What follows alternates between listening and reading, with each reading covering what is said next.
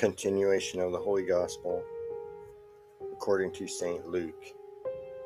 At that time, as Jesus was speaking to the multitudes, a certain woman from the crowd, lifting up her voice, said to him, "Blessed is the womb that bore thee, and the paps that gave thee suck."